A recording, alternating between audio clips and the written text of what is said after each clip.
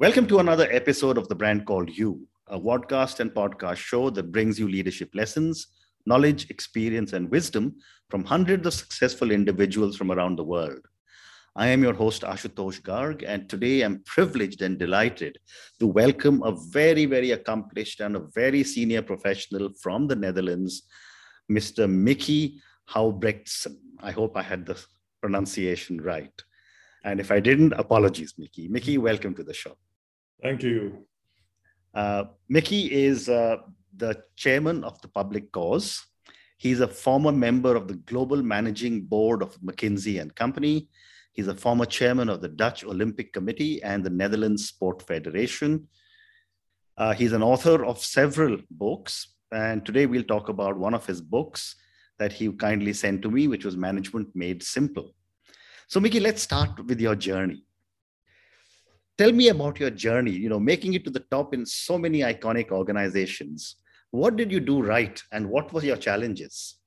Well, what I did right in the first place is not of my own doing. That is getting the right mentors and the right teachers. So I've been exceptionally fortunate from primary grade through university. I've been in situations where we were probably two pupils to one teacher. Right. And that was enormous benefit. Right. And from there on, I'm from a professional background. My parents were medical doctors, but I had developed an interest in business. And so I went to the Navy first in the conscription period. There I designed the submarine. Wow. And then, I only designed the whole structure, not the entire submarine. And from there on, I managed to get a position with a diversified mechanical engineering company called Stork, where I arranged to have 5 staging periods to gain some experience. And right through the third experience, which is every time 3 months, I got to the gas turbine department, and the 2 superiors to me left within 3 months. So at age 26, I fell upwards. Okay. And I became general manager of an international industrial gas turbine division. And that taught me a lot of lessons because we built, for instance, the largest oil booster station in the world in the middle of the desert of Iran. And it caught fire one day before the expiration of the warranty period. I ended up spending months in court in London to settle that, and fortunately ended up with getting extra orders. But it was quite an enormous experience. Then I moved to McKinsey and Company, and the primary reason was that I was a general manager by that time. I had not had one single lesson in management. I had a direct superior who was a very impressive, highly talented man, also an engineer, but I didn't consider him to be a real strong manager. So I was getting concerned that I would fall into the same trap, falling upwards. And therefore, I applied to McKinsey and Company. In my desk, I had put an ad, which was 6 months old, where they basically asked for people walking on water. And that appealed to me. So it's always been the challenge that has been appealing to me. And that got me into McKinsey. And I learned a lot there, but in particular, the professional environment and the opportunity to work on almost any problem in almost any industry was so exciting, as well as the professional ambiance, the partnership nature of the firm at the time. It was a relatively small firm compared to today, that when I was offered CEO position in large corporations, I ultimately declined because I really loved the situation there. And as a result, I've been working with 48 of the 50 largest corporations in the Netherlands, several outside, half of the ministerial departments, the academic hospitals, and anything. Amazing. Amazing. Thus, I know nothing about anything and anything about nothing. Fantastic. But, given your vast experience, and as you said, worked with 50 of the top organizations in the Netherlands, If you were to build a fresh team of people, given today's pandemic, what would you look for in people?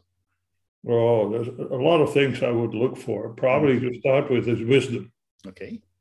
And since India is known to be the country of wisdom, I might look there. Okay. Also, what I consider very important is overview. Mm-hmm.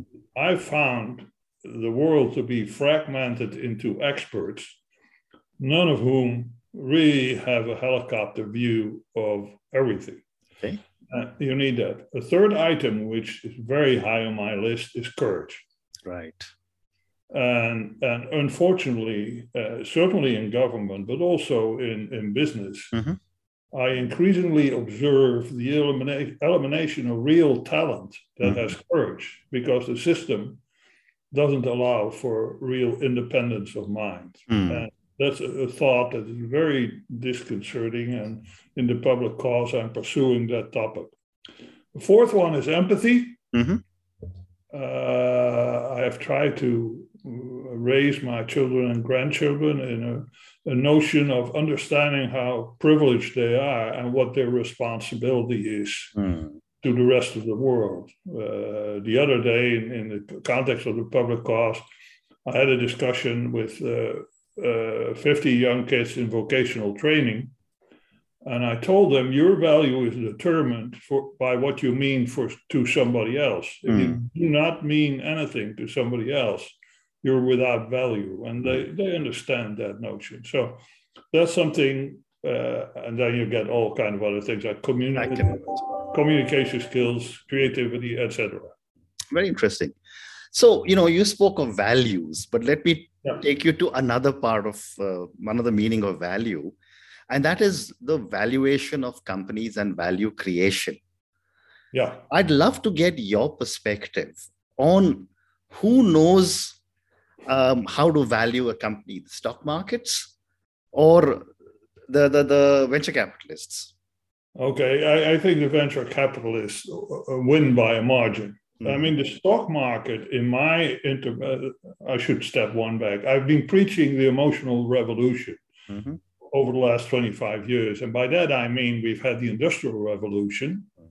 We've then had the Information Revolution. And right now, we're in the middle of the Emotional Revolution. That means that most decisions have an enormous emotional content. Unfortunately, most governments rule the world by concepts of organization of the Industrial Revolution rather than the Emotional Revolution. Back to emotions. The stock market, in my view, is the derivative of human opinion. Correct. And by that, it can go anyway. It is totally disconnected, not totally, but almost totally disconnected from reality.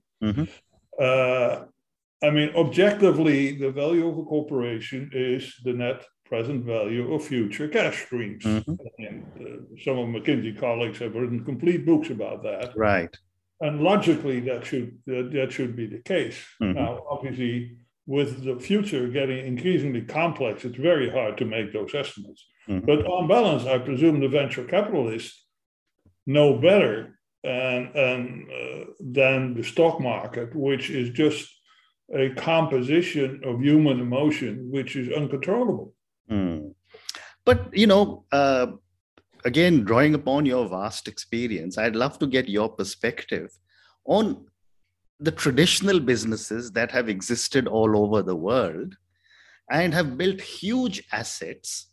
And along come a lot of these digital companies. And I don't mean to, undermine anything that they're doing. But what is it that they are doing that is making their valuations go into the trillions of dollars? Let's first start with the high asset companies. I describe them in my book that basically fixed assets are a drag on your business. Whereas in the past, fixed assets used to determine your value. Correct. Now, they make you unable to adapt to changing environments. Now, fixed assets are inevitable in some industries, but it makes them far less attractive because the floating assets or the variable assets like technology, like knowledge, like access to market, have very low marginal cost. And therefore, if you can increase scale, the value of these corporations is really up into the stars. That nevertheless, I must say, I see some multiples that I, even with the most enthusiastic projections of the future, I cannot justify. But the basic notion today is being flexible, being ready for a highly uncertain future, where you cannot eliminate uncertainty by study to some degree, but not by all. And therefore, you have to be flexible. And therefore, you have to reduce your fixed assets to an absolute minimum. Fascinating. And, I was talking to a couple of young entrepreneurs in India who have become unicorns in 4 or 5 years' time, and they're not making any money. So I asked them, I said that in my own mind, business has to make money. And I got a very interesting response from them, which was that you need talent to lose money and increase valuation. Yeah, I'd love to get your perspective. 2 observations. I mean, ultimately, it has to make money in terms of respecting the value that the stock market offers. But it can be in the future, and in particular because the interest rate is so low and therefore the discount rate is very low, your future is relatively long. That allows for high valuation. But on the other hand, you have to the talent. I always told within McKinsey that talent was more scarce than clients. Correct. So I showed a double business system. The first business system was directed at clients. Right. The second business was directing the other to people, staff. Right. And I tend to exaggerate, as you may have found out, but in many instances, it is harder to get the right people than to get the right clients. And that, I think, is increasingly true for most corporations. So the war for talent, as it was already introduced 30 years ago, is still going on and getting increasingly important. Interesting. And if you look at the traditional companies, and you've been associated with the top 50 of them in the Netherlands, what do these companies need to do to be able to adjust to a new economy, which is digital, which is at very fast pace, millennials, Gen Zs? How do companies adapt?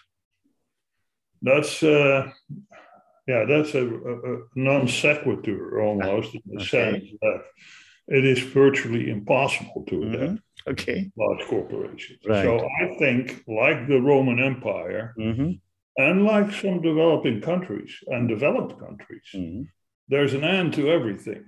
So there's a natural cycle, and large corporations will ultimately die unless they recreate themselves. That turns out to be very hard. There are several components that you can think of.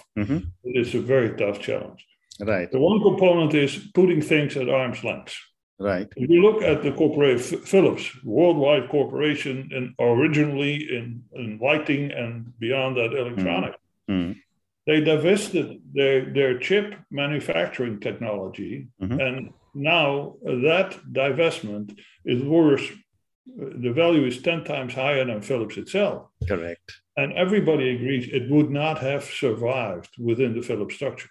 So putting things at arm's length is one option. The second option is replace all top management. A rather tough measure to take. Absolutely.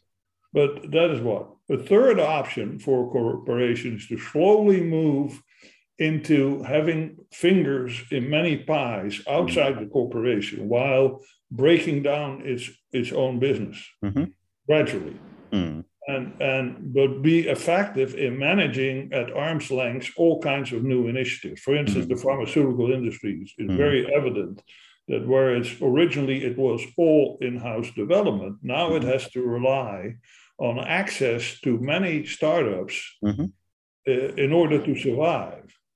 And the final option is breaking up a corporation in various parts. As, for instance, I've always been arguing that the big oil corporations will have to break down into an upstream and a downstream part because there's no logic to the combination of upstream and downstream. Very interesting. And therefore, logically, continuing with your own argument, the big tech companies will face a similar challenge in a few years. Not those that have an effective monopoly. That is one of the problems. That, in particular, in the domain of variable assets, effective monopolies have arisen. And one of the arguments in the public cause is that although I'm not a strong arguer for government intervention, I believe governments should intervene in these global monopolies that the internet has created. Okay. And challenge them on many dimensions.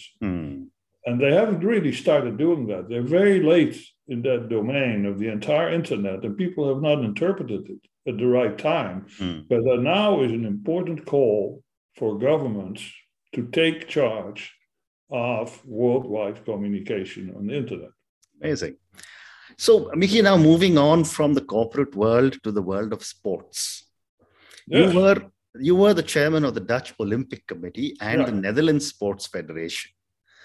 And we all know Netherlands has produced some amazing champions in multiple sports.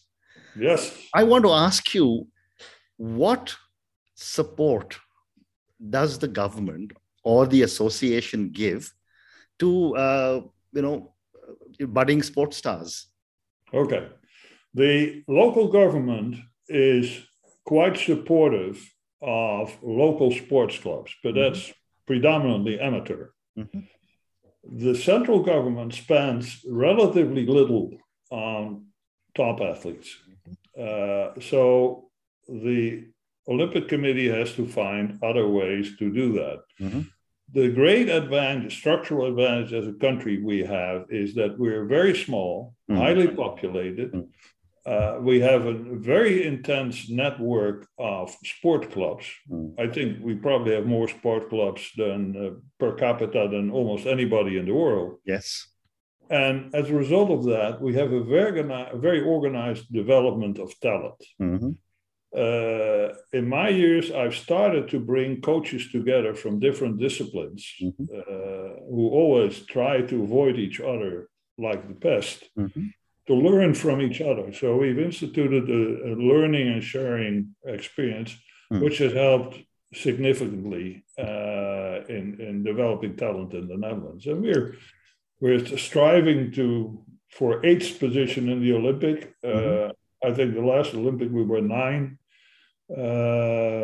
in the world with our size is incredible. Isn't? But you mentioned that you are giving a lot of support to sports persons. What is your process of spotting talent at a young age?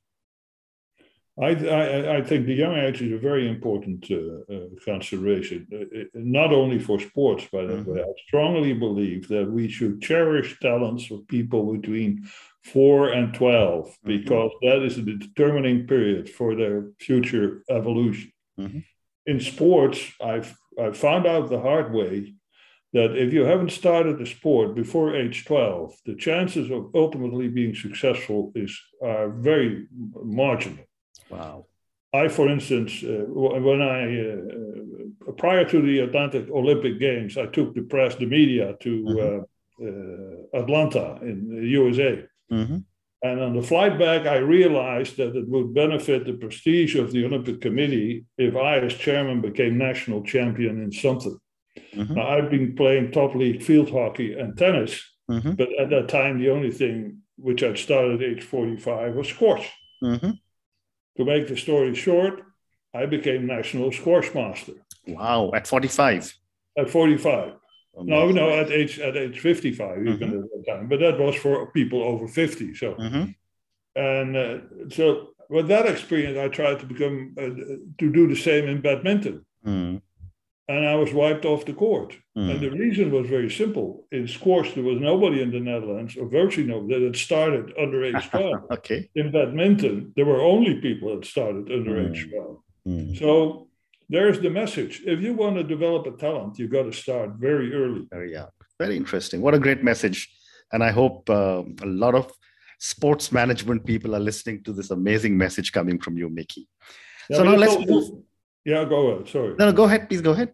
No, it's also relevant for school in general. I'm supporting development schools here in the Netherlands that really focus on developing individual talents by people. And the internet allows us to do that far more than in the past. So we have to move away from the large classes with 24 to 30 kids to a much more individualized development of people where they take control of their own development. And kids love to do that. So it's very important. Amazing. So my next question to you is about the organization, the Public Cause. Yeah. And you're the chairman. Tell me about what you do here.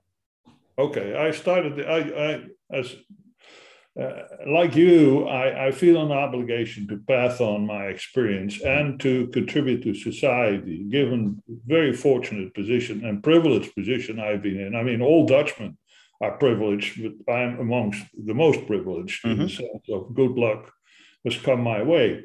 So I feel a strong responsibility for passing on the experience, and I have an independent voice, and that's badly needed, as I already implied in the beginning. I believe strongly that we need what we call constructive rebels. So we have an annual award of constructive rebels that are people that are in one way rebellious, deviating from the trodden path, but do that from a constructive perspective, constructive from the perspective of society. So the Public Cause we created first by brainstorming of 100 prominent Dutchmen from all classes of society about the future of our country. Right. And then I created the institution, which is basically two fields of operation. The one I call software. That is the way we interact as citizens amongst ourselves, right? How we treat each other, how we have empathy, responsibility, share, etc. And the other is hardware, that is the way we are organized as a country, institutions, laws, practices, etc. And I produced 3 books on the topic. I will show them like that. Okay. Red, white, and blue together, they represent the Dutch flag. Right. Yes. And the first 2 are basically about the software. For instance, about cooperation and dealing with each other, and about values. And the last one is called More Well, and that's about structure. And we're right in the middle of debating that and introducing that, because like in many countries, there's a debate going on. How do we find a new style of management of our society? Because I believe very strongly in democracy, but the way we give form and shape to democracy has been deteriorating, and we're somewhat out of control, and we got to redesign ourselves. So that's what the Public Cause tried to do. It's a platform. Anybody can stand on the platform. We encourage everybody to just, from the basic points of values for society, which are very fundamental, to develop new ways of thinking. And just one illustration, and I've now developed 12 building blocks for a new society. But the first block is very simple: human scale. Most of our government actions are, as I suggested before, built on concepts of the Industrial Revolution, top down. And so at the top, we think of the answer. It's got to be very detailed. And then we actually seek robots to execute it. Well, my belief is that we should apply much more individual treatment, freedom at the front line in the interaction, and share responsibilities with our citizens. And that's a long, it'll take at least 30 years to make that transition, but it's a very important one, basically for most countries. Very interesting. It's the same challenge. Very interesting. So Mickey, I'm now coming toward the end of our conversation. I have time for one more question, and I'd like to come to your book. And I know you've got other books also, but today we'll focus only on your book, Management Made Simple. Yeah. Tell me about the hypothesis for your book and what made you write it. Okay. My belief is that the world is getting increasingly complex. And that is, and I've learned a lot from Chaos Mathematics in the book from Jim Glake, which I recommend to everybody, Chaos, which is that at a certain rate of change, the outcome in the future is unpredictable. And therefore, we have to be very, very flexible, and we have to address the complexity by simplicity. Because only through simplicity you have control. Now, I have a very large library of business books, like whatever, 800 or something.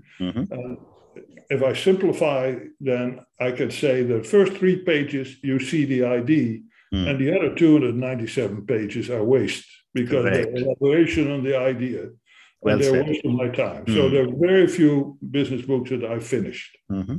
What my book does is it offers, from the base of my personal experience in consulting over 30 years, it offers something like, 36 ideas who are described in one page, illustrated in another page, and a cartoon and a summary to go with it. And it helps, in my view, it's very valuable to people at all levels of organizations, in all types of organizations, because it goes about very basic things of dealing with people. And one of the lessons that I've learned the hard way is that we all know that to get action, you have to have a message. Correct. But much more important is to have contact. And I find increasingly we find that it's very difficult to establish contact with an audience of a certain kind, because that's fragmenting all the time. So a real challenge also in the public cause is not necessarily our message, but our ability to establish contact with relatively large groups. Now, there are many of those kinds of ideas, and I think there's a need for simplicity, but when you simplify things, you got to know what you're doing. And that is my scientific background, the theoretical mechanics.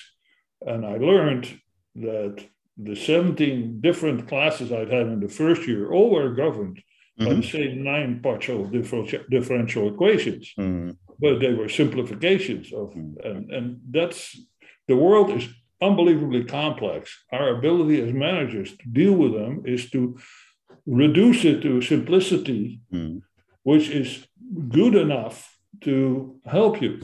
And that is what I try to do in this book and what I try to spread the world. Wonderful. Mickey, on that note, thank you so much. It has been such a privilege speaking to you. Thank you for talking to me about your absolutely incredible journey. Thank you for talking to me about all your perspectives on businesses, on digital businesses, about the Olympic Committee that you have led, about how you have developed sports people, and finally, about the public cause and your book. Thank you again and good luck. Thank you for listening to me. Thank you for listening to the Brand Called You videocast and podcast, a platform that brings you knowledge, experience, and wisdom of hundreds of successful individuals from around the world. Do visit our website www.tbcy.in to watch and listen to the stories of many more individuals. You can also follow us on YouTube, Facebook, Instagram, and Twitter. Just search for the Brand Called You.